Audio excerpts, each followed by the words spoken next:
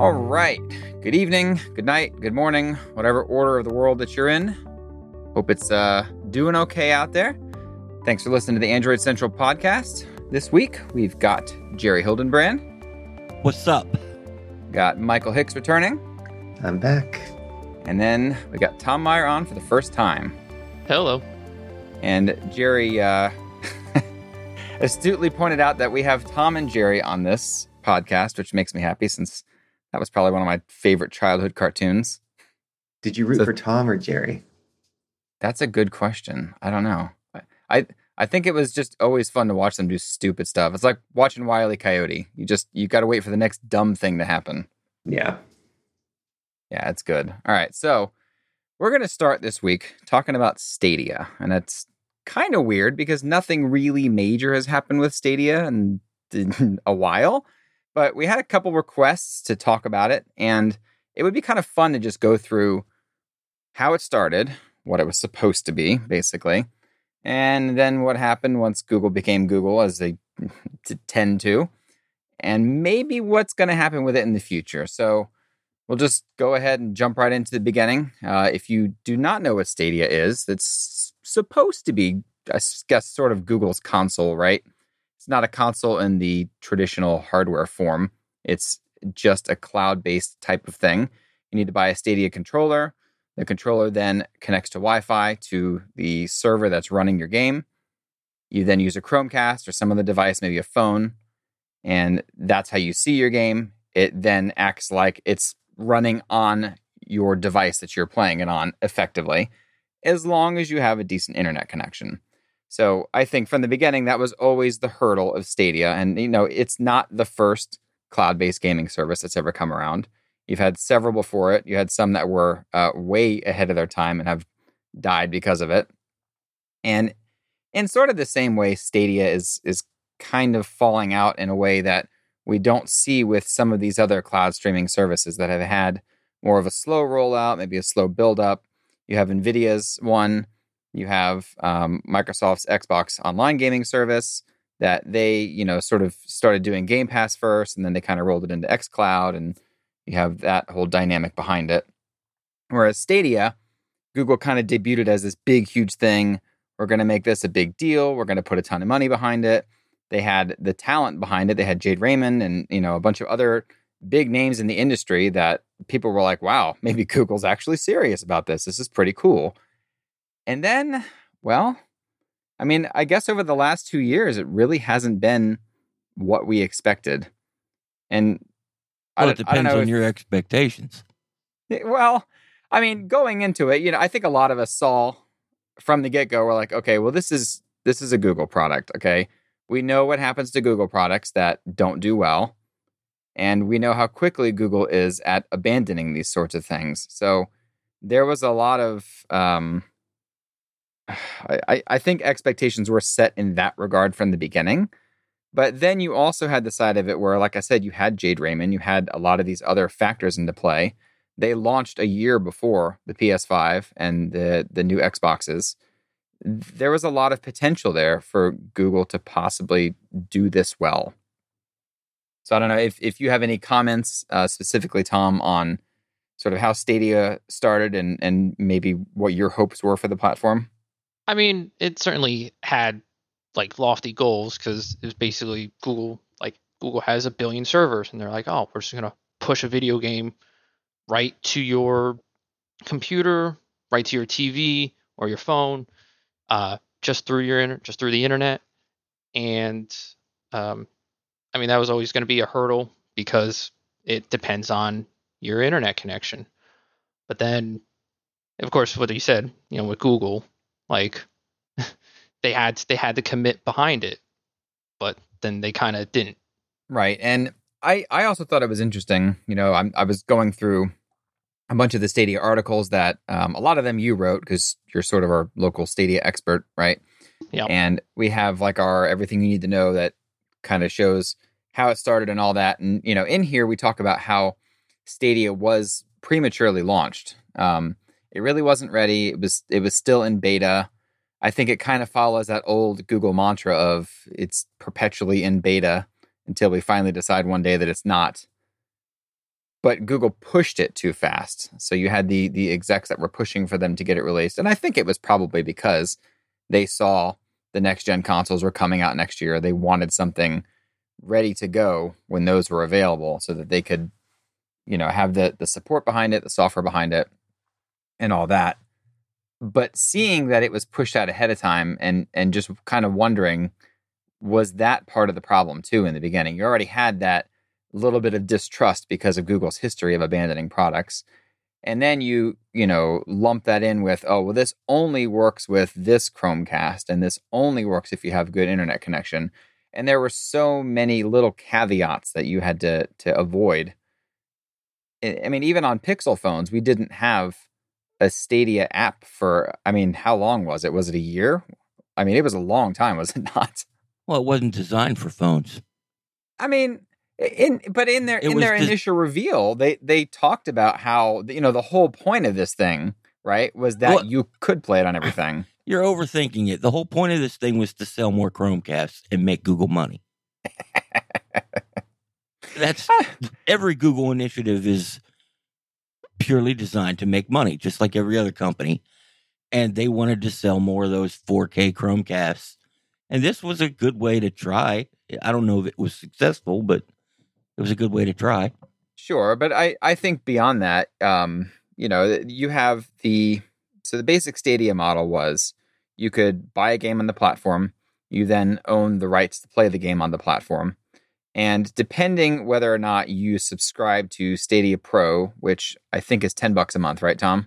Yep. You would get better streaming quality, better audio quality, things like that. And Otherwise, some free games too. Yeah, they've also thrown in free games with that. They had a few at launch, but there weren't so many. But I think they're like Microsoft or Sony free games. They can disappear at any time, right?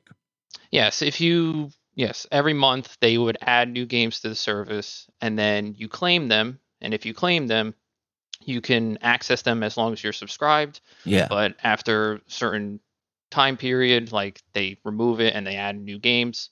So like right now you could, if you subscribe to Stadia Pro, you can just claim like 50 games right now. Yeah, got it. So this is more like a PlayStation Plus type of thing where every month they have 4 or 5 free games. You add them to your account. They're always on your account, but you can only play them if you're subscribed. Whereas like Xbox Game Pass, that's more like Netflix. You just go on the service, whatever's available you play. You don't have a library per se. So, these are slightly different ways of doing the subscription model. But I also think Google was kind of banking on, hey, if this does well, we now have a bunch of these people that are paying us every month. Sure. Versus, just relying on, like you said, hardware sales or Google's traditional ad-based income model. I want to go back to what you said about Google's history of abandoning products. Go for it. Google only drops products that have low user engagement. I'm sorry if you loved Inbox. Not enough people liked it. I did. That was my so favorite. So many of us did, Tom. And if you go, and there are websites that have direct comparisons, Microsoft has abandoned more products than Google by far. But everybody it seems like Google dropped their favorite thing. For me, it was Google Reader. It's like, I love that. Why'd they have to get rid of that? Well, they got rid of it because not very many people loved it. Right. So, it's not like Google wants to make everybody unhappy. No, of course not. Nobody at Google wants to create this, this feeling that a lot of people have with their products. But I think going on that, I feel like a lot of the products Microsoft discontinues, and, correct me if I'm wrong here, are typically niche products. A lot of them are like, here's this thing for this one little small amount of people that are developing this type of product or using this type of like thing. Inbox. But, okay. Fair. Look, the comparison would be that, like, imagine if Microsoft, like, launched the first Xbox, it didn't go exactly how they planned, and then they dropped it in, like, after 2 years. There'd be no 360, right. There'd be no One, there'd be no Series X, there would be no Xbox brand. Like, pretty much Google just saw like, oh, we're not doing the numbers we expected to do when we put a bunch of money into video game development. So we're just kind of like getting out of Microsoft it. did with Windows Phone. It just wasn't there. There was nothing more they could do to fix it, or so they thought, so they just killed it. Yeah, I mean, more or less, because, next in this, sort of history of Stadia, after they finally got the apps rolled out, and it felt like by the time the PS5 and Xbox Series X and S launched, Stadia wasn't all that exciting, but at least the platform was mature enough to be usable in many cases on several devices. And then I felt like out of nowhere in February, Stadia Games and Entertainment shuts down, and there goes their first-party studios. And it hasn't even been 2 years since the thing was first showed off at GDC at that point. So maybe part of that was because Jade Raymond left. I don't know all the, behind the scenes stuff. Maybe there were some disagreements back there that, they couldn't come to terms on, and they just decided that parting ways was best. But I feel like they should have replaced whoever left with somebody else. Sure it was money. I'm always sure. money. Yeah, I'm sure it was. They realized that we can't make money by making games, so screw it. We'll let somebody else make the games. Yeah, I don't know. And part of it also I also wonder if this thing was doomed from the get-go because Google made it. Like, what if they had announced it, I don't know, from somebody else? Just really any other company that was large enough to be able to do something like this. I feel like more people would have been willing to jump on board. Although I don't know if large enough is the right term. You don't get much larger than Google, Apple, or Facebook. And none of those three companies have the ambitions of making AAA games. And I'm sure there's a common cause. And I'm not a businessman, but I know at the end of the day, it's probably money. So I have a thought on it. I think there's actually a comparison to make between Stadia and smartphone companies making deals with carriers, because most game developers want to get their games on Sony's consoles, Xbox consoles. Stadia literally had to pay tens of millions of dollars to get games like Red Dead Redemption 2 on the platform. So they had to hemorrhage money to get the games that you would expect, just to be able to say you can play this without a console. But by the time they would get these games, they were running behind the companies that would get the games automatically. They get them by the time that Microsoft and Sony are selling it for $30-$40. They're charging full price. And how many games do you have to sell to make back $10 million? I never thought of that. That's smart. Yeah. And they were Stadia Games and Entertainment was just they had to know, or else they were really naive, that making a game takes years. Anything that they were going to make, Stadia needed to stand on its own before they would even have time to come out with anything from Jade Raymond, because a game nowadays takes 4 or 5 years. So my money's on really naive. It's possible. I don't know about that though, because Stadia's vice president was Phil Harrison, who's been in the games industry for how long? Like, this is not a guy that just walked off the boat. He's been doing this for a long time. He knows the business. Like, he knows that this took a while. Although his track record isn't that great. No, he's been at a lot of places, but like, you start looking into it and you're like, eh. You can see why this guy has had so many jobs, is what you're saying, huh? I mean, that's not wrong. I definitely see what you're saying there. And maybe that's part of the problem too. And I also wonder, on the technology side of things, when they first announced Stadia, I know I thought they were going for, this is effectively a Windows or a Linux machine that is running the games and then streaming them to you. Whereas this is actually designed more like a console, in that you have to develop for it using the Stadia SDK. You can't just, let me drop the game on here and run it because it runs on Steam already. It does take some kind of work. It's not just plug and play. And I know I've seen a lot of comments about how their SDK is actually pretty good. And it doesn't seem like the port times for it are as long as maybe some other things. And part of that probably is because it's powerful. It can do a lot of next-gen stuff. It has no issues rendering detail. Like, this is a powerful system behind all of this. So you have that side of things. If nothing, it's sort of like a PC in that way that it can brute force all of it. But I don't. Yeah, I've never. I'm sure it's custom hardware. Most of Google servers are, and I'm going to imagine that this is out there, and I'm saying something people already know. But I would guess that Google built something designed just, a CPU that's good enough to drive a powerful, kick-ass GPU or cluster of GPUs to play a bunch of instances of a game and stream them to people. Right. And the other, I guess, facet of this that I'm just now thinking of looking at our review of it in 2021, there's a lot of exclusivity going on in the console race these days. Yeah. This is something that happened back in the 90s. You had, your Nintendo, your Sony, your Sega side. They all had huge exclusives. Multi-platform games really weren't that common unless we're talking about Madden.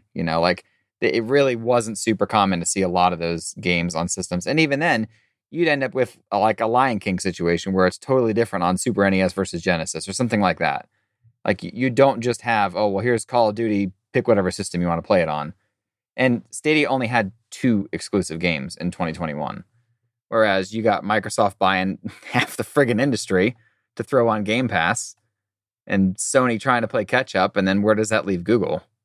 Yeah, Stadia never really had like a huge library even from the start, but they never really had like, when a console, an Xbox or PlayStation comes out or a Nintendo system, like they have, first party title and say like, well, this is, you buy the system, you get a game, and like here's what the console can do, because when the console launches, like there's like, 2 to 5 games.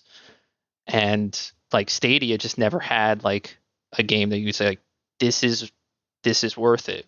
Like, here are exclusive features that you can't do on other platforms. Yeah, and I wonder if that would have been different if they held on a little longer. And maybe they didn't start all the pieces in the right order. Maybe that's part of the problem too. And just getting that development going before they even announced the platform. I mean, obviously they had some of that going, or else they would have had 0 games on the marketplace when they launched, right? Yeah. But more of that exclusive development, more of those talks, maybe even acquisitions ahead of time. And people were kind of wondering, why the heck is Google acquiring this company that it doesn't have anything to do with what they're doing? That probably would have been a better lead up if they were going to stick with this. I wonder, and I don't know how Sony fits into this. I'll let you game guys kind of fill me in. It seems to me like Google and Microsoft are at opposite ends of the spectrum here.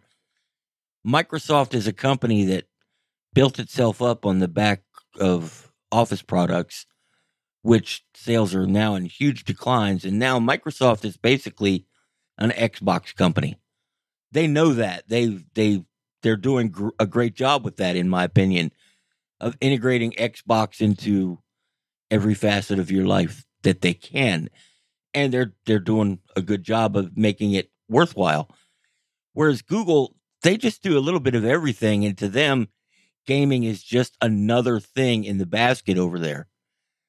Now, I know there's companies, Sony and Nintendo, that fit in somewhere, and I don't pay enough attention to either one of those 2 companies to know how they fit in, but I wonder if that's corporate culture has a big play in all this. It's entirely possible. I mean, it makes sense to me too. You look at the 2 companies and they do operate quite differently. They have different means of income. Like we said before, Google is primarily ad-based. So a lot of their priorities are how to get more ads on more devices, more of the time, right? Whereas Microsoft doesn't really deal in that side. They have a lot of other interests that they're invested in. And it is interesting seeing how Xbox dominant Microsoft has become. Because like Tom said before, in the first few years of the original Xbox, gosh, what did they lose? Like $4.1 billion? Yeah. Some. I mean, they lost a lot more with the Xbox 360 with all those yeah. recalls. So, Yeah. Yeah. like, You had imagine launching a new console and then spending another billion fixing all those consoles. Yes, exactly. So that division was not in good shape for a long time. And then you had the disaster that was the Xbox One launch. Yep. So Where they didn't focus on games and they just said, "Oh, like you can watch TV on here," and everybody was like, "Nobody cares. Like we want games." I can watch TV on the thing that you want me to plug this into. Right. Yeah, it was. They went through a lot of misses, but they stuck with it. And that's something that's very interesting to see. And it's kind of weird, too, because Google has done this with the Pixel line. I mean, the Pixel line has never made Google money. I don't think it ever will.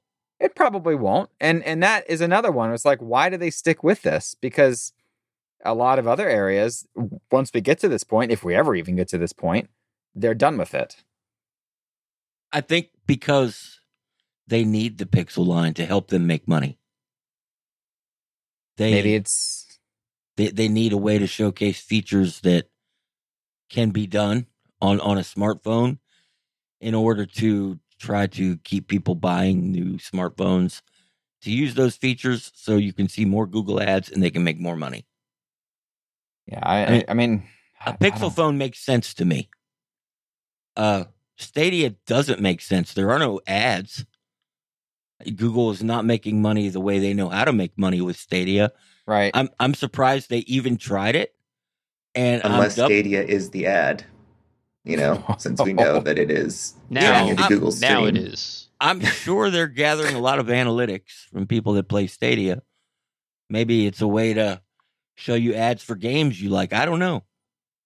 Well, that was the idea behind the, like, they put a bunch of money to get Red Dead 2 and some other games. They saw the numbers and they were like, these are not the numbers we projected. And then in February 2021, they said, we're done. We're not going to pump any more money into games, and we're just going to focus on the infrastructure. Yeah, I mean, they still every year they say we're adding 100 new games, but if you look at, the new Stadia Pro games for this month, you have Merrick's Market, One Hand Clapping, Fogs, Nanotale Typing Chronicles. It's the games that I've never heard of these, and they're not really getting much traffic. And with something like Game Pass, I know you some get big games, fan of Nanotale Typing Chronicles is now banging out an angry email. I'm so sorry. I'm sure it's great. I mean, most of the games that are being released are like B tier games. These games that like you went to the store and they were like $30 new, or like a lot of children's games actually.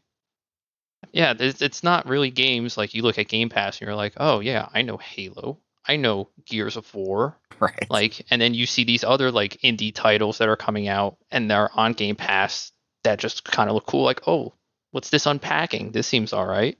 I think you hit you just listed two games that will never be on Stadia because Microsoft will never let them be on Stadia. Well, they're exclusive; they own it, right? And you on the other side, you've got what?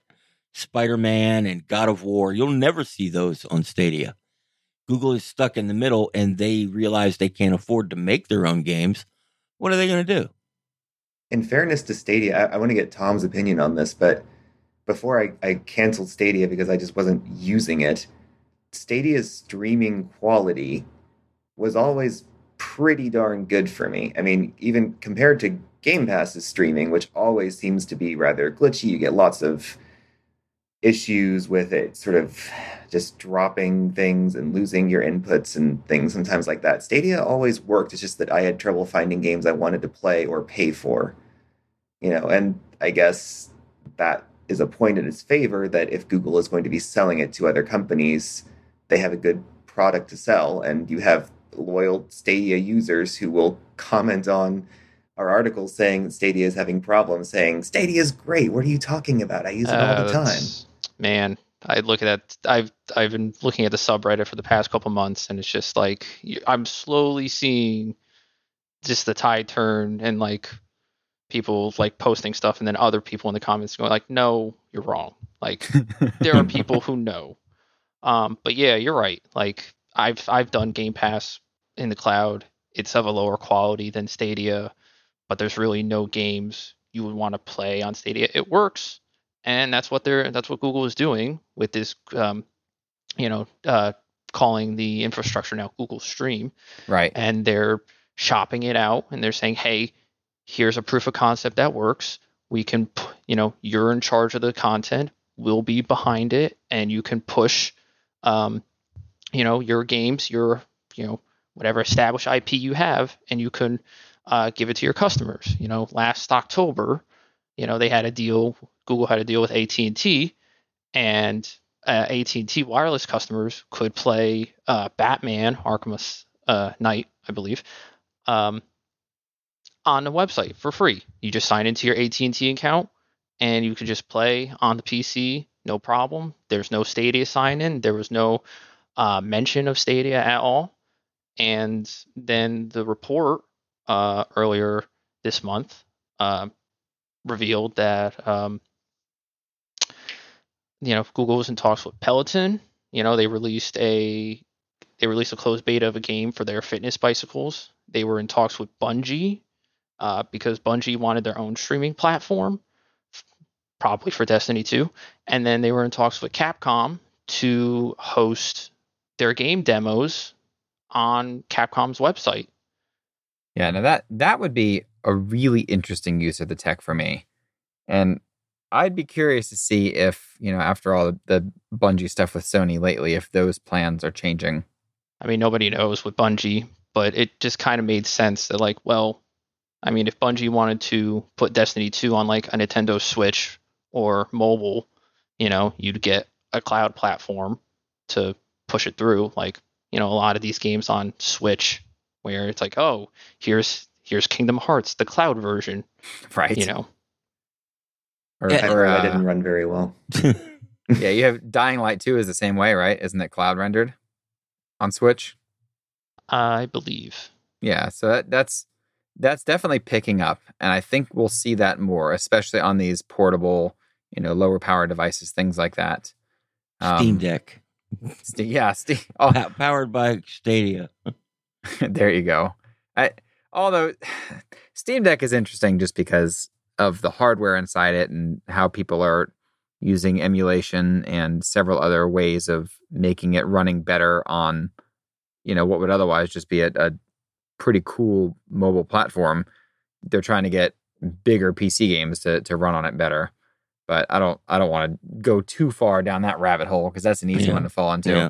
What I want to know is, so when they first announced Stadia, they really showed it off as sort of a more social way to play games, in that you could stream, easily stream your gameplay to YouTube. You could easily invite friends to play. While people are watching your stream, they can click a button and, jump into your session if, obviously it makes sense for the game. So did we get any of that in the last 2 years, or did that just kind of quietly die? It didn't really quietly die. It just got slowly, like some games would do it, but it was just never pushed as like a selling point. Because I think the most recent game was like Doom Eternal had something like that. And it was just like, oh yeah, it has it. It's like, okay, like here's this, 2-year-old, 3-year-old game that like has a thing. I actually had somebody try to explain this to me, and it ties into those extra features that were like for YouTube streamers. The reason that technically Stadia seems better than XPass has to do with the compression algorithms. If you've ever noticed, a YouTube 4K video uses a lot less internet bandwidth than a Netflix 4K video, and arguably the picture looks just as good. It should. It's supposed to be 4K. That's something that Google does with the compression at their end and the decompression at your end. And Stadia uses a very similar tech that did not play well with features like jumping into games and having, viewers of your live stream interact, that it just didn't work the way they thought it would. Really, it sucks because that was such a cool part of the platform, and I think that was one that really could have made it a better seller if they had gotten that working and actually rolled it out. I feel like it could have been successful. It may have been worth degrading the stream quality, actually, if enough people wanted those features, but ultimately they just weren't. It didn't work the way they thought it would. I mean, there are games that YouTube streamers can play, and it's like, have the audience like choose, what you want to do next, or choose a power up for you, or join in right from and I know right from a button. But like, you look at the games that you can do, it's like Baldur's Gate 3, Dragon Ball Xenoverse 2, Monster Boy and the Cursed Kingdom, like Serious Sam 4. Like, these are not really games that you're like, yes, my favorite streamer is playing Olympic Games Tokyo 2020, the official video game. Like, I want to let me pole vault. That is, these games, it's only about like 20 games, like 24 games that can have these features like that, and then State Share and Stream Connect, which, I mean, Stream Connect is, you see, if you're playing a multiplayer game, you see the screens of your players, of your teammates, like on the side. Like, only a few video games do that, and it's mostly Ubisoft games. And then State Share, which is basically like you record, like you have like a certain run of a video, like you have a run and you want to record it. You just take a picture or you have a video clip, and then you share it, and then anyone could just jump right into that direct instance and play differently than you, but still, like, the parameters you set for that game type, like, you can just jump right in. But it's not really many games took advantage of it. I wonder if that's something that the game developers would have to bake in, and maybe that's why. That's what it would be. Yes, for sure. And I also, that goes back to the first party thing. If they had stuck with that more and they had put maybe some more planning into it, I imagine we would have seen more along those lines. It's just, gosh, it's such a crying shame because I feel like the platform has so much promise, and what they have really is good. So maybe the white labeling it and all that will actually make it useful. It won't be a total loss for Google, or for us as consumers, maybe we'll get something cool out of it too by the end. Let's talk about us as consumers. It's fine to be somebody who works for a tech website and care about game development teams and changes in leaderships and stuff. But if you're just an average person who wants to be able to play video games on their television and doesn't want to spend insane amounts of time and money to try to find a new, next gen console, current gen, are we still calling them next gen, whatever? If you can't find a PS5, yes, you are. Yeah. I mean, Stadia works, and it works really good, and it comes down to the same thing. Which do you choose, Xbox or PlayStation? You base it on the games it has. And that's where Stadia has a problem. Right. Yeah, of course. Because the tech always worked. Tech was fine. It's just that Stadia didn't have the library, and you're asking people to spend, full price on these games that, they're not released physically. They're not, they're tied to, they're just licenses tied to Google. And if because everybody knows how Google is, you're like, how long is this going to last? Like, people have said for, probably now close to like 2 decades about Steam. Like, oh, what if Steam goes away? Like, what happens to all my games? Right. But like, I don't know. Steam is in a much better place than like Google. That's why GeForce Now is still just chugging along and doing fine, because you just use that and you use your Steam library as long as it's supported. And that'll keep being popular with people that don't want to keep buying new PCs, but keep want to playing whatever games are coming out. And it means you're not spending full price on games because you can just use Steam sales. So you're only paying for GeForce Now, and it's using your extended game library, which you could play elsewhere. Whereas Stadia, like, you buy a game, you can only use it on Stadia. If it goes away, well, where's it going to go? Who knows? I remember I got in on the very first closed beta for Stadia, and that's when the Assassin's Creed that was in Greece. What the hell was Odyssey? Odyssey, yeah. Because That's I was in that closed beta as well. It played really well because Yes, I it did. bought it on PC to compare it, and no, it didn't look as good as it did on a $4,000 PC. You could tell there was compression. Right, but it looked really good. I could grab a cheap ass Chromebook and play Assassin's Creed. You said Odyssey, Assassin's Creed Odyssey, and it was 90% as good as it was on a stupidly expensive gaming PC. That got me hyped that this is pretty cool. Right. And if you're playing that on a phone, you will literally never notice that difference. Oh, hell yeah. Yeah. And you barely that's, notice the difference on a cheap Chromebook. Right. Yeah. The size of the display absolutely will change your perception on that. But I don't know. I mean, what was Stadia, I guess. Yeah, I wouldn't recommend buying into Stadia and waiting for the next Assassin's Creed game because that's really the only AAA title you're guaranteed to get. Well, it's Ubisoft. Yeah. Ubisoft is the only company that has really kind of put their weight behind Stadia because, well, they have enough manpower and enough money and enough studios to say, yeah, just plop out a Stadia port and like, oh yeah, here's Far Cry 6. It only runs at 30 frames a second, Right. like the Xbox One and PS4 versions, but like, hey, we're on Stadia, like push it. Maybe we'll do a 60 FPS patch later. Yep. Exactly. And that's where Google comes in. They'll look and see how many people bought it.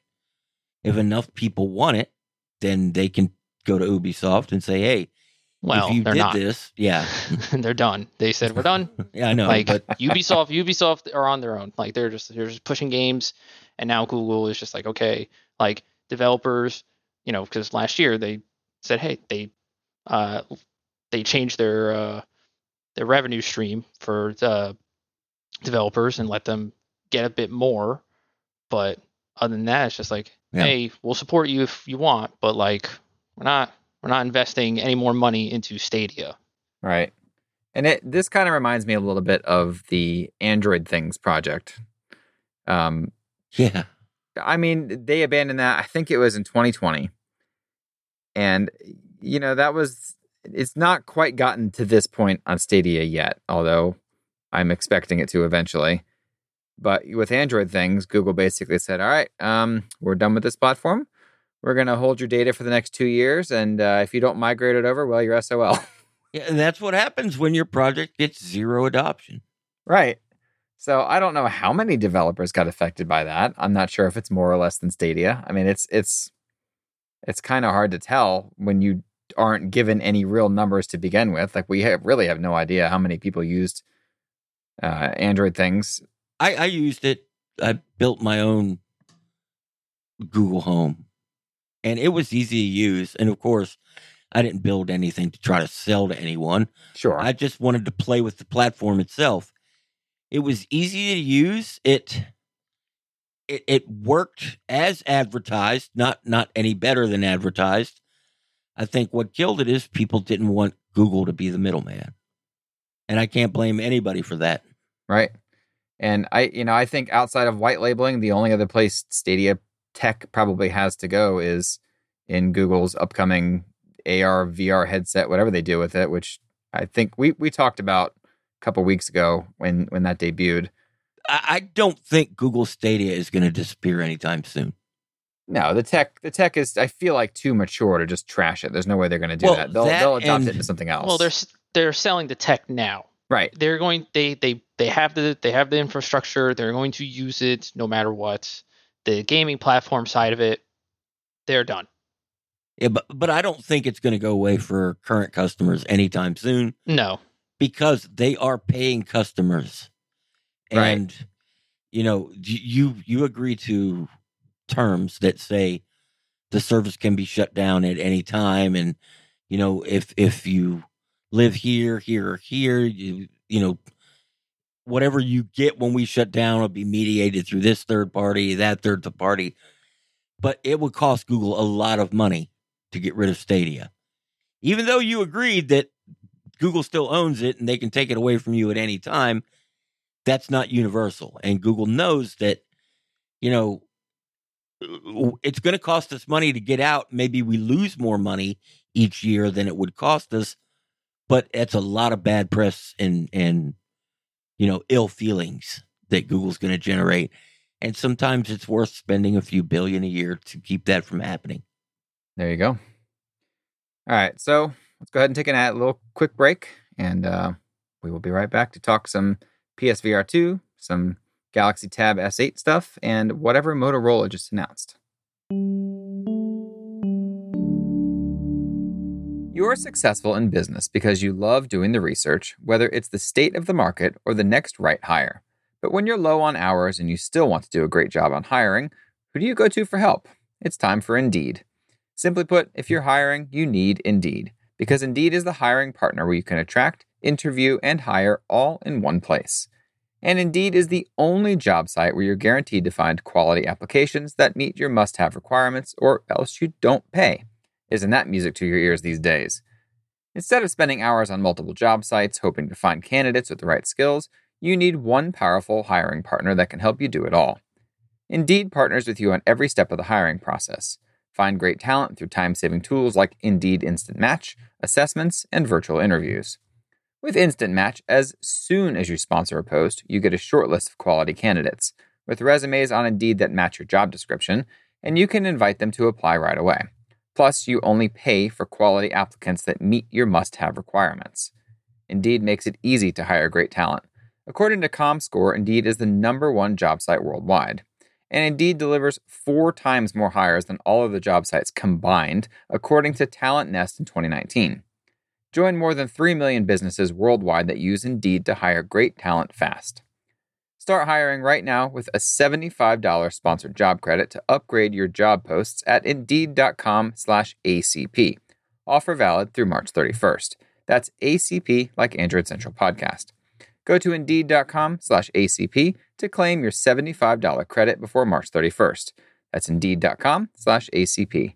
Terms and conditions apply. Need to hire? You need Indeed. Alrighty, and we are back. Thanks for sticking with us. Hope you enjoyed the Stadia chat. We're going to move on to PSVR 2. So Sony actually finally revealed the headset, and it looks a bit like the original PSVR. The controllers, they actually added some white casing on the outside. They look a lot more like a PS5 controller than the original reveal looked like. You have the 4 cameras in the front. The thing is generally smaller. They said it's lighter. It definitely looks a lot more sleek than the original PSVR headset. One of the things that I really loved that they sort of highlighted in this announcement was that they worked on making sure that there's ventilation between your face, like where it connects to your face, the rubber. I can't even think of the word. Good job.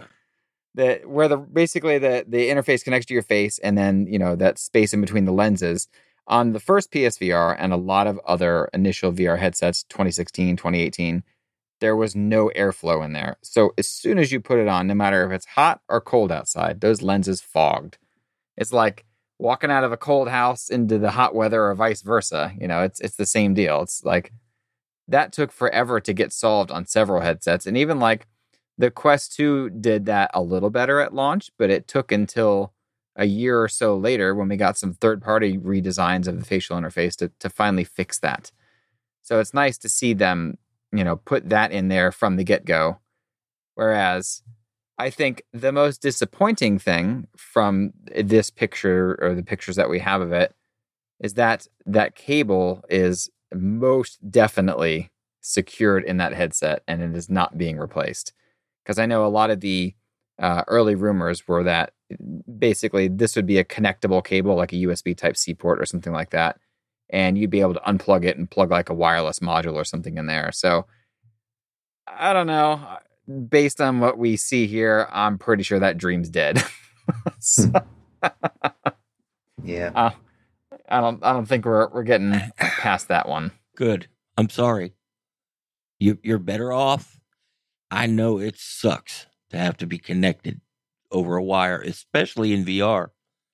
But the degradation of having wireless 4K transmission that's got to be fast enough to, have acceptable latency, you'd be sick as a dog by the time you're done playing. Yeah, You would just be puking everywhere. It depends. I guess it just really depends on how they do it. Because if they did it more like the Vive did it back in, I think it was 2017 or 2018 when they released their wireless adapter, it would be fine because it's got, the WiGig receiver on one end, and that was purpose built to be in the room with the thing. Whereas if you're just using Wi-Fi, well, I mean, I don't have a problem at my house because I've got a good Wi-Fi 6 router. But you're also not trying to transmit from a graphics adapter to a screen in front of your eyes wirelessly. Well, your but that's what I'm graphics saying. Adapter is built into the headset. Right. Like I can play PC VR games wirelessly through my Wi-Fi on a Quest 2, and it's fine. But I'm also in a house that's not right next to other houses. So I don't have, like maybe somebody in an apartment has 15 different SSIDs floating around taking up channels. There are just a lot of variables. I know the trouble that HTC went through because we're really good friends with one of the leads on the Vive team. And that's something they worked hard on for years to make happen. Right. And I heard about a lot of the troubles and the reasons why you don't want that in its current state. And I just, a PS5 is pretty powerful. And, I don't know about a PSVR 2, what kind of hardware is inside the unit itself. But I think Sony probably made the right call. Maybe the next design is when you want to see wireless. Yeah, because they're going to have eye tracking and several other things. And it's probably just too much data to pass through reliably.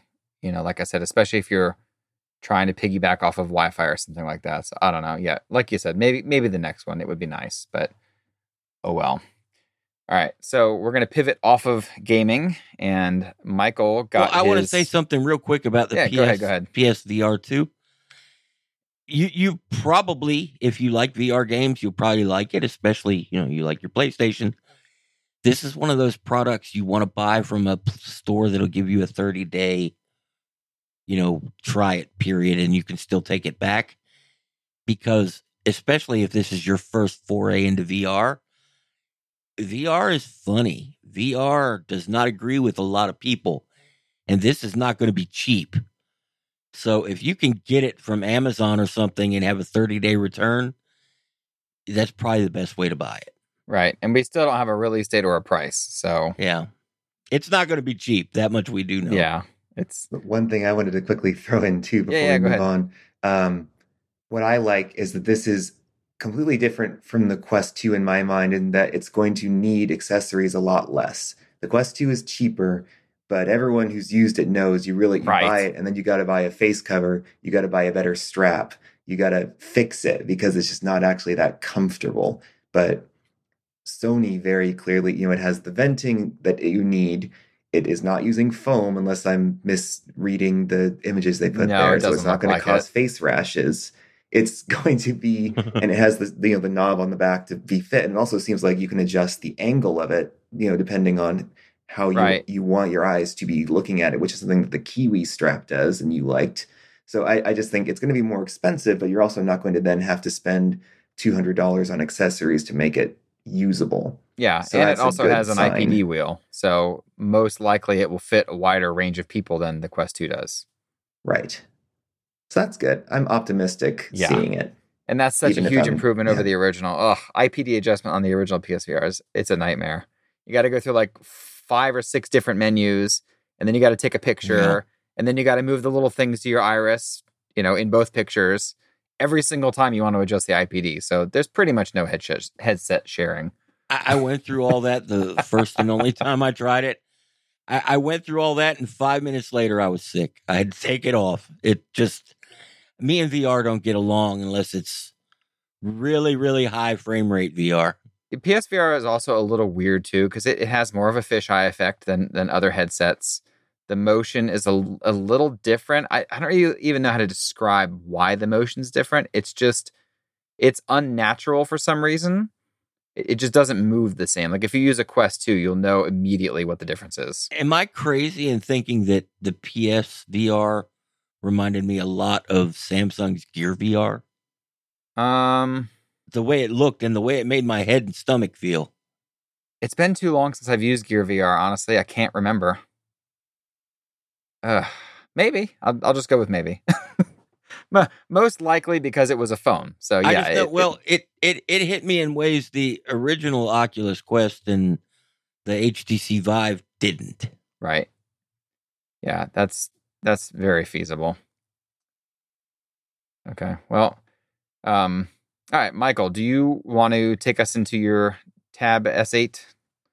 I guess you don't have to go over the whole review, but maybe just some impressions. Right. No, you have to read the review word for word, what you've got right now. Unfortunately for all of you, it's not done yet. It'll be published on Saturday, but I can give you the highlights. I mean, first thing is that Samsung didn't mess with a good thing with the Tab S8 because the Tab S7 and S7 Plus were very good tablets. That didn't change. So, you have a faster processor, obviously, but you have the exact same display. You got the 120 hertz refresh rate. With the S8, you have just the LCD, which is not as pretty in terms of colors, but does get brighter. And then with the S8 Plus, you get the AMOLED, and you get slightly better resolution. You get slower latency for the S Pen, so it's 2.8 milliseconds, the same as the S22 Ultra. It's like writing on paper. There's no delay at all, which is really nice. The selfie camera for zooming with people has been slightly upgraded. It's wider and better resolution, so you look good using that. But the battery life is exactly the same. Same quad speakers as before. Sound great. You got the on-display fingerprint sensor, and you go from Wi-Fi 6 to Wi-Fi 6E. So it's not a huge difference. The weight is exactly the same, and I'm scared to talk about benchmarks in front of Jerry, but the Snapdragon 8 Gen 1 is not. It's not a huge of a change, it seems to me, as Qualcomm was promising. It's better than the 865 that was in the 2020 tablets. So that's good. It's fast. It is quite fast. That hasn't changed, but it's not blazingly fast. I'm not sure if you have the S7, you need to make a change, because what really matters is One UI 4. It's the software changes that have really made it a different experience, and you, I think, already have that with the S7, and it's still going to work. So you don't necessarily need to upgrade, considering so much of it is the same. But what really matters is that the Tab S7 was a great Android tablet, but Android tablets aren't great because of the software. It's just you take a phone app and you spread it out over 11 inches or 12 inches, and it's just incredibly blown up. And that hasn't really changed. You open Twitter or something, and it's absurd. Just you got people's tweets stretched out really wide, and that doesn't really make up for a better computing or a better browsing experience. It's the issue you have on a Fold, just twice the size of that screen. Do you know what's really sad? I mean, and Michael, if you open Gmail or Samsung's first-party apps, they are so much better on those bigger screens. All that's built into the software people use to write Android apps. It's just built in, and it doesn't appear to be that difficult, speaking as a layman. And Google says it's not that difficult, and they give a million examples, and yet developers just won't do it. Yeah. And that hasn't changed. So I think the good thing is just that, the Android actual hardware developers and software developers are taking it into their own hands and just splitting the apps up into smaller portions of the screen with One UI 4 and then upcoming Android 12L. So you just take the S Pen, you drag an app, one of your favorite apps, from the pinned dock, and you just plop it on the screen, and it takes up a half or a third of the display. And you can just be watching YouTube on 2/3 of the screen and taking notes in the other third, or Zoom or Slack or Tweet, whatever your favorite apps are, you just swipe out from the right of the screen and there are all of your favorite apps, and then you just drag and drop. And you can also pin specific apps on top of a full screen app and then minimize it. So just, you're watching something and then you just really quickly want to respond to a message, tap it, it pops up, you type your response, and then just make it go away. It's really convenient, and it makes using an Android tablet a lot better than it was a year ago. So, that's great. But again, if you already have the S7 series, I don't know if you need to upgrade. But if you don't have one, get the new one, because it's... Yeah, of course. Yeah. But the cost, too. Yeah. These things are expensive, and I don't know that I like the S7 Plus, and like you, I don't like Android tablets, but I thought Samsung did a really good job with what they had available to them. Yeah, and that was my general thought when I had my brief hands-on with it in New York a few weeks ago, because everything here seems to be what I would want in an Android tablet. The great hardware. It's got a lot of great OS features. It's just, like you said, we're kind of still waiting on the apps to figure it out. I would, what I would really like to see Android do for tablets is give some desktop class software. Let them run desktop web browser, desktop version of all the Google Office docs. Especially something like the Tab S8 Plus. It's if you buy it, you're probably going to buy the keyboard accessory. So you've got essentially a little laptop there. Google should allow certain things to run inside Android that would work with that in mind. And I'm not sure why they don't do it. Hey, there's your Stadia streaming. Just stream desktop apps. Yeah, your tablet. Well, maybe because it encroaches on what they're trying to do with Chrome, which is the opposite. Chrome is Google's desktop operating system, and they threw Android apps in the mix. Maybe they don't want the two to get that close to each other. I don't know, but I know we've had a tab here. My wife really loves them since the S4. She had the S4 for a while, then the S6, and then bought an S7 Plus, but it had to go back. It died, unfortunately. So she's back on her S6. And I just wish that some of the things that she likes to do, could be closer to what she does on a laptop instead of a tablet. Yeah. You have Dex mode, and it's popular with some people, but in the end, it's still just a different organizational system for the same apps. Right. Yeah. I thought for a long time they were just going to ditch Android on the tablet side and go all Chrome OS. And I'm really surprised that didn't happen. I mean, I'll bet that's what Google wanted, and they just didn't get it. Maybe. Yeah, maybe everyone else is like, nah, we already put too much work into this. We're not changing now. I'm not sure. Well, I mean, in any case. All right, so the last bit of news I wanted to cover was Motorola's new announcement, which is the Motorola Edge Plus 2022. This is the, I guess, US version of the Edge X30 that was recently launched in China. It has all the trappings of a high-end phone. It's basically the opposite of what Motorola has done for the last, 15 months, something like that. It's $1,000. I also thought it was interesting that it ships, it doesn't ship with, but you can buy a stylus and a folio case, and the stylus will charge. So it's an active stylus. It will charge while it's in the folio case, attached to the phone. And that's similar to a Note, especially with the price tag, just with it being an external accessory, which, I wrote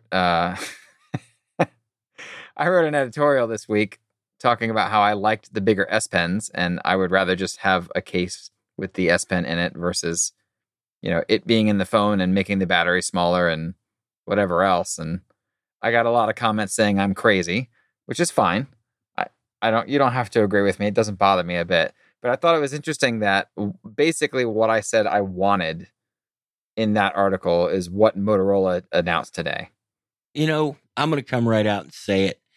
If you spend $1,000 for anything that says Motorola on the back of it, you need your head examined. That was the next part. This is like buying a brand new car that only has a 6-month warranty and you don't even get free oil changes. Motorola does not support their products, period. Yeah. So they it's I mean, it's hard to even try to put that in a positive light because they have such a rough history with that. And there has been more than one occasion recently where they've said, hey, we're offering 2 years of software updates, 3 years of security updates. They promised that with this phone and several other ones that are coming out. They have some interesting additions onto Android 12, including more customization than anybody else is allowing, which I like a lot. And I know there are people that love Motorola's, sort of vanilla is not the right word, but definitely less heavy skin than a lot of other manufacturers. But yeah, I don't know.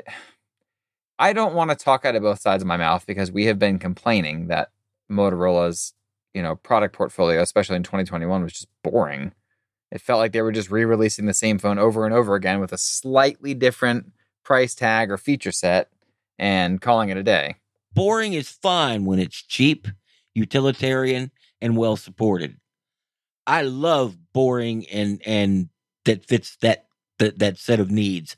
A lot of people don't want to spend more than $300 on a phone. Motorola is there for you, baby. I wish their products were supported better, but they're not. But it's only $300. This is $1,000. You're right. That's Galaxy S22 territory. That's a Galaxy S22 Plus right there. And there's no time on earth that I would recommend this over an S22 Plus. It's just not. It's not happening. So I don't know. It's tough to know who this is for, other than maybe to just satisfy us saying, "Hey, we want a flagship from Motorola again." Oh, I'm sure that there are people out there who love Motorola products and think that I'm an asshole, and that's fine because, well, I am. But I also, am cool with people buying what they love. But if you're even thinking about it, make sure you think about all the money you're spending on something that will probably not get supported in any way, shape, or form that you like. If you see a bug on this thing when you take it out of the box, you're going to be living with that bug for 6 months. Yeah, most likely. And that was a lot like TCL's phones too. Right. TCL had a similar value proposition. They are less expensive phones. They generally offer pretty darn good bang for the buck. But for the most part, you're not getting updates like you would on, obviously a Samsung phone for sure. But even some of the other manufacturers, like the TCL 20 I have here, I think it's only had one security update since it was released. Which is a crying shame. And I hate that, but I realize that's not important to a lot of people. Right. But what is important to a lot of people is the phone does what it was promised to do. And if it doesn't, and if it's some sort of software glitch, you're screwed. Motorola does not care. Yep, basically. Yep. All right. Well, I mean, I don't know how much more can be said about that. Maybe we can get into it further as we get closer to release. One of us gets our hands on the thing. Hey, you know what? Prove me wrong, Motorola. I will be so happy to sit here and eat my own words and say, yep, I was wrong. This is a great product and Motorola stands behind it 100%. Please, please, please. Yep. Yeah, I totally want to see that. All right, so we're going to take one final break, and we're going to come back and talk about the OnePlus 10 durability test. Yes, we'll go with that. Do you know why free trials renew without your consent? It's a business scam out to get you. Don't let those greedy corporations pocket your money. Download Truebill to take control of your subscriptions. Truebill is the new app that helps you identify and stop paying for subscriptions you don't need, want, or simply forgot about. On average, people save up to $720 a year with Truebill. Because companies make subscriptions hard to cancel, Truebill makes it incredibly simple. Just link your accounts, and Truebill will cancel your unwanted subscriptions in just one tap. And your Truebill concierge is there when you need them to cancel unwanted subscriptions, so you don't have to. Look, we know everything has a subscription these days. It's kind of ridiculous, really, which is exactly where Truebill comes into play. Here are some crazy examples you just might relate to. Maybe your ex is still using your Netflix account. One woman found exactly that after she downloaded Truebill and put a stop to that nonsense right away. Maybe you signed up for a bunch of services during the pandemic and you find that you don't really need to watch the entire Disney Plus catalog anymore. Truebill can help with that too. Or how about those subscription services that make you call a number, speak with someone who never seems to want to listen to your requests and still can't seem to cancel the thing? Truebill also helps with that. Truebill can help you create a budget to better manage your money, give you hints about money-saving habit changes, track your credit score, and more. Best yet, Truebill is free to download and many of its best features are free to use. Truebill has over 2 million users and helped save them over $100 million. Don't fall for subscription scams. Start canceling today at truebill.com/ACP. That's ACP like Android Central Podcast. Go right now. Truebill.com/ACP. It could save you thousands a year. Truebill.com/ACP. Now for the last segment of our show, we'll talk about OnePlus. Or maybe this is 1- for them. What do you think, Jerry? I think it's just par for the course for them in some strange way. Yeah. So if you missed the news, the popular YouTuber Jerry Rig Everything, he likes to scratch phones up, bend them, break them, do all sorts of fun things with them. The OnePlus 10 Pro spectacularly failed the bend test, which, when you watch these kinds of channels, this is like doing a benchmark. Okay, you got to kind of take it as what it is. This is not necessarily representative of a real world test. It's just more of a fun, let's see how crazy we can be, and let's see how far we can put these things through until they break or something else happens to them. But man, this one, it cracked right in half. It was not a good look for a phone that already has been kind of in question from the launch. I mean, it had a very limited launch in the beginning. The announcement was a little strange around CES timeframe. Well, I think what makes it even more comical to me is Jerry Rig Everything is the channel name, but his name is Zach. Yes. If you follow Zach, you know that he has always liked OnePlus phones because they've always been sturdy and strong and well built. And I can just picture him picking this up and thinking, oh, this is going to do well. This is really going to stand up well to my, oh, crap. And it's broken in his hands. And I want to hope that that's how that happened. Like you said, based on the history, I would imagine it was something like that. And I kind of feel like the 10 Pro is going to face a lot of these type of hurdles after it launches, because you have the whole question around Oxygen OS and Color OS and what's going to happen with this. And there have been a lot of rumors and a lot of other things that are basically talking about how OnePlus seems to be falling apart. Yeah. And this kind of feels like that. You look at it and you're just like, well, that went... Yeah, if you want to use the words falling apart, well, here's your picture. Quite literally, right?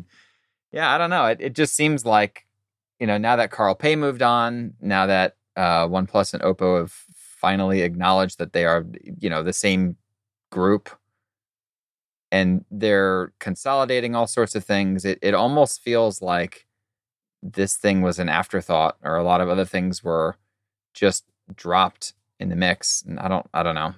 It's a shame, because I used to love this brand so much. I mean, I still do. It's not, I don't dislike OnePlus at all. This just doesn't feel like a release that maybe will do so well. I get the feeling that it's like, oh, it's a new year, we've got to release a new phone. Right. So, they just kind of put out what they had. If you've got a OnePlus 9 and like it, I would say keep it for another year. You don't need this. Unless there's some, particular feature in it that you really want to have. and I can't think of a single one that I would really want to have. Right. I mean, Unless it's that foldable screen. and to be fair, Zach he's got big hands. He works with his hands all day, and I don't care what phone you grab, he can probably snap it in half. To prove the point, I snapped remember the OnePlus or the LG V10? Yeah. I snapped one in half. Oh, interesting. I wheel myself around in a wheelchair all day, and I've got large hands. I can, you give me a piece of electronics, I can snap it in half. This phone is probably more durable than this test would lead you to believe. It's not going to break in your pocket unless you like directly sit on it or something. But it's funny, and it's not nearly as durable as any of the previous OnePlus phones. Right. And I think that's the takeaway here, if anything, is this seems to be less of a release than OnePlus typically gives us. The other takeaway is buy cases for your phones, people. Ooh, Yeah, that. but cases made of stainless steel so they won't break in half. That's what your OtterBox, dual form cases and all that stuff are for, right? You got all the extra protection and bend protection and all that stuff in there. All right. Well, it's been a good time chatting. I hope everybody enjoyed the show this week. If you can check us all out on Twitter, I'm at Guanatu. Jerry, what's your handle again? I can't ever remember. At GB Hill, GBHIL. Yes. Michael is just Michael L. Hicks, right? Underscores in between. Yep. Mr. Professional. That's right. And then Tom, I don't know if you hit up Twitter all that much. If you want anybody to... I do. It is at Tom Myers, but it's like one M instead of two, and then a Z at the end. It's I don't want to spell it all out, but I guess I have to because it's Meyer and nobody knows how to spell Meyer, so it's Meyer. You're over here on the unprofessional side with Nick and I. That's right. Not nearly as bad as us, though. That's right. All right, cool. Well, thanks, man. All right, well, we will chat at you next week. See you later, everybody. Adios. Bye. Bye-bye.